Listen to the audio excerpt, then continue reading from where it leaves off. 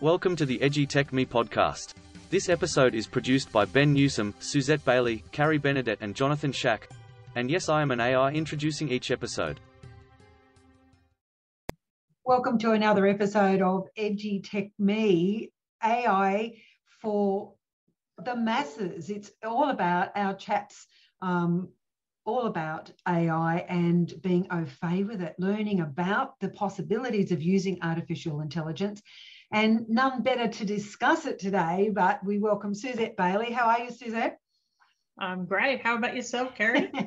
Well, it's a brand new year. 2022 is on its way and we're nearly through January. We've also got Jonathan Shack with us. So, Shacky, how's the West today? I believe the West is warm, but we're hanging in there. I heard that. Scorching in Western Australia. Yes. And, of course, the inimitable Ben Newsome from Phys Ed. So how are you, Ben? Well, thanks, Carrie. Ben. Nearly finished.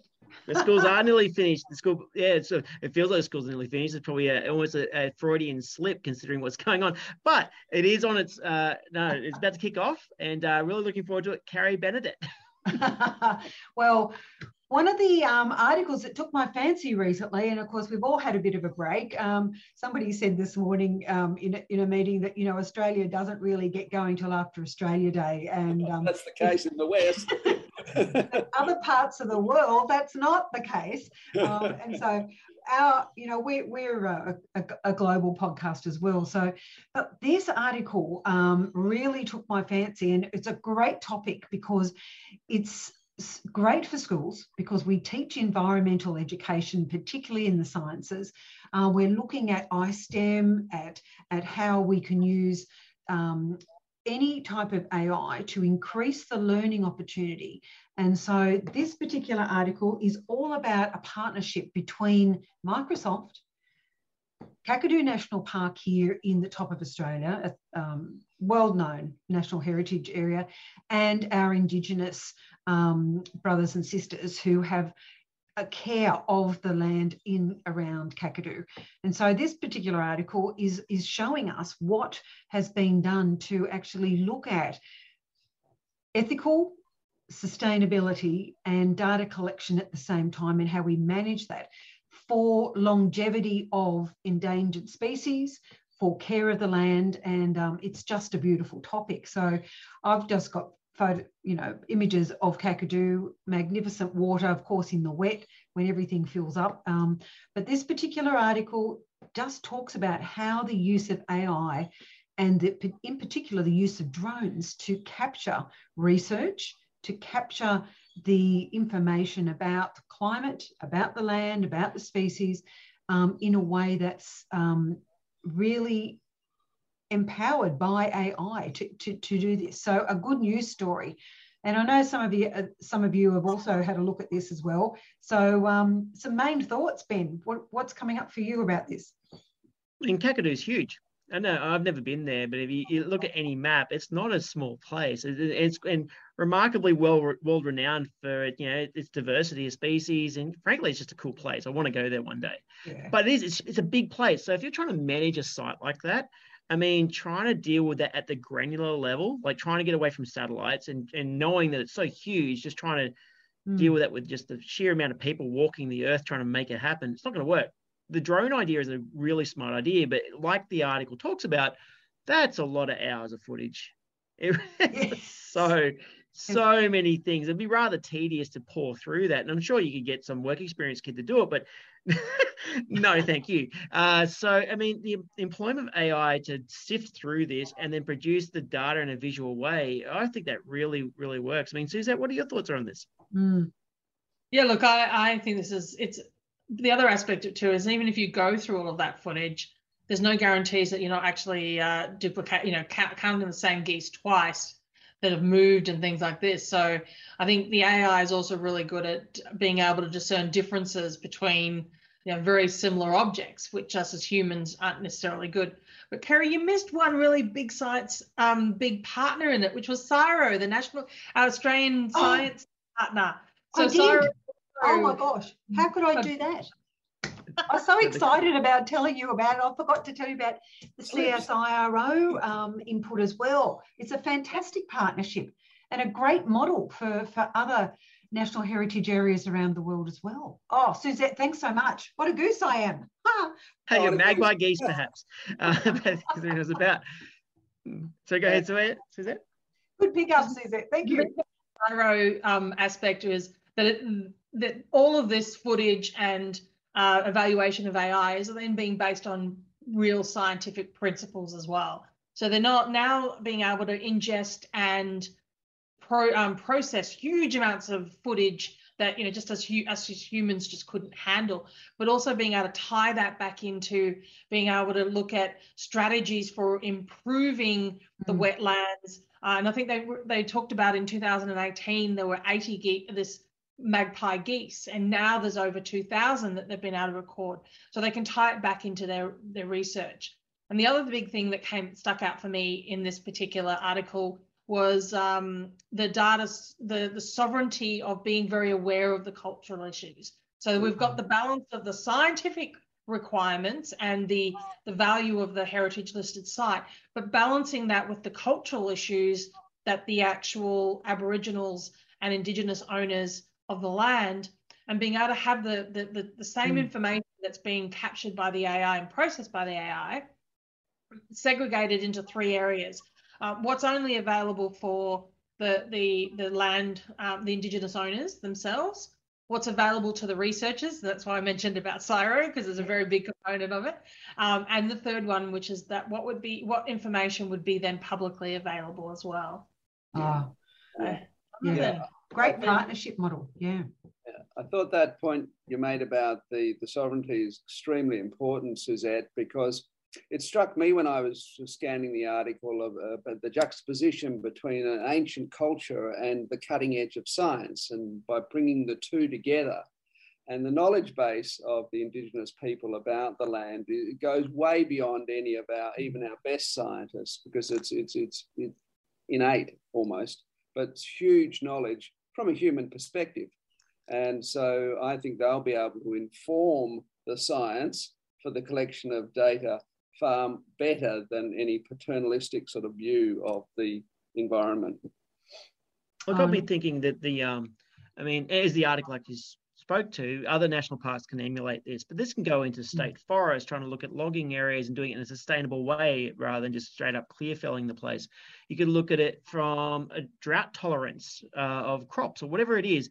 Incorporating video footage is, kind of handy because it's the real data, it's the real thing. You just happen to be not walking there, but that's being able to get the information at scale really can transform things. And I was even thinking about what does that mean? Even just going fly out there, thinking about, we finally had last year a little helicopter fly on Mars of all places. Really hard to do. NASA will totally speak to that. But can you imagine if you got this flying around using AI to then consume that data as well, especially got lots of them. I don't know, it's rather endless. If you've got a large expanse of land or sea, interesting.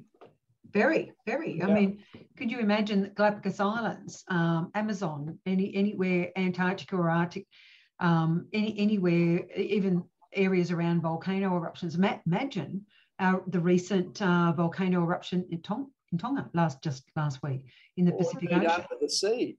I mean, we talk and we do exercise our brains about, saving forests for oxygen production, if nothing else. But the oceans actually produce more oxygen for the planet than the landmass does. So we need to be, caring for seagrass and for corals and those sorts of things as well. And AI, just doesn't need to necessarily fly in the air. It could actually fly under the water as well, these robots and whatever, and collect that data in a way that just we haven't even been able to approximate. The other thing with all of this too is, we talked about even a point in time review of, Ben, you mentioned about the, students going through the footage wouldn't be very particularly fun and all that. But the thing with it is that this type of technology and the use of robots and drones coupled with the AI processing the footage from those means that you can now get time series data. And over time, you can see the impact positively and negatively. Are you actually, in the case of Kakadu, there's been a positive impact of the programs that CSIRO's been doing with them. But conversely, you could also see if there is felling of trees in a particular land, how does that affect the actual erosion and all of that in that particular region, or these sort of things. And getting that historical data over time, I think, is going to be really powerful. There's a lot of capture of data from taking, sort of soil samples and things like that, but that only says so much. Having this actual footage and the analysis of that and how things topographically change over time, I think, is going to be really, really powerful. Oh, that's so important, Suzette. I don't know if any of you saw that time-lapse footage of the reintroduction of wolves into Yellowstone Park. No. It actually changed the environment back to what it used to be, because it put back in one of the key predators, which had been eating some of the deer. With the deer not being eaten, they were eating the trees, and then the beavers didn't have the trees to cut down for their dams, and the rivers changed their course. But once they brought wolves back into the park, it all changed back to somewhat what it was before in a positive way. And if you can get that in time lapsed photography collected by drones, you could write that story large for an area like Kakadu and other places. Because again, if you take 2 points and try and make an argument, you're going to be knocked down one of the points or the gap in between. But when you have time-lapse photography, it's hard to argue. Well, there'd be great discussion around the wild horses up in Kosciuszko National Park as well, and it's very, very topical. Yeah. Even though we've got the heroic man from Snowy River sort of legacy that we have, but that's, you either love them or hate them. But if you could see the time lapse, you could see the destruction or the addition or the return of. You see the impact. And ultimately, that's really important, because you can then make an informed decision around, is the impact what you actually want, but also what actual actions that you take to address or to actually take advantage of that particular impact. You can see it very quickly, so you can respond faster. So decision making, this all goes back into decision making long term, and that's around the land management, wildlife management. There's a whole, it opens up whole areas that were just unavailable previously without AI and robotics and drones. I think the kicker for me is it's a partnership between humans for the benefit of the globe, benefit of the world, and sustainability of all things that are going to be good for the generations that follow us. But it's really about human-centered interaction, isn't it? Using the AI as a tool to actually get the best research data in, to get the best intel, so to speak. Thank you so much for the conversation today, everybody. Listeners, if you'd like to know where to get that article from, just pop on to climateleaders.org and you'll find some of the case studies that Microsoft's put up there, and that's where you'll find that one about Kakadu, because I've got to say nearly everybody in Australia and around the world knows that word Kakadu and knows the area, the magnificent area that we've been entrusted with. So great conversation. Thanks, Suzette, Ben and Jonathan. Carrie Bernadette signing off this week. Hope you enjoyed our episode of EduTech Me. And if you did, give us a little bit of love. Share it with those on your favourite socials. It's only together can we have the discussion that makes it more robust and more entertaining and interesting. Piques the curiosity. Have a great week. Bye for now. Bye now. Thanks for listening to the EduTech Me podcast. We hope you enjoyed this episode. Please subscribe to get notified about new episodes.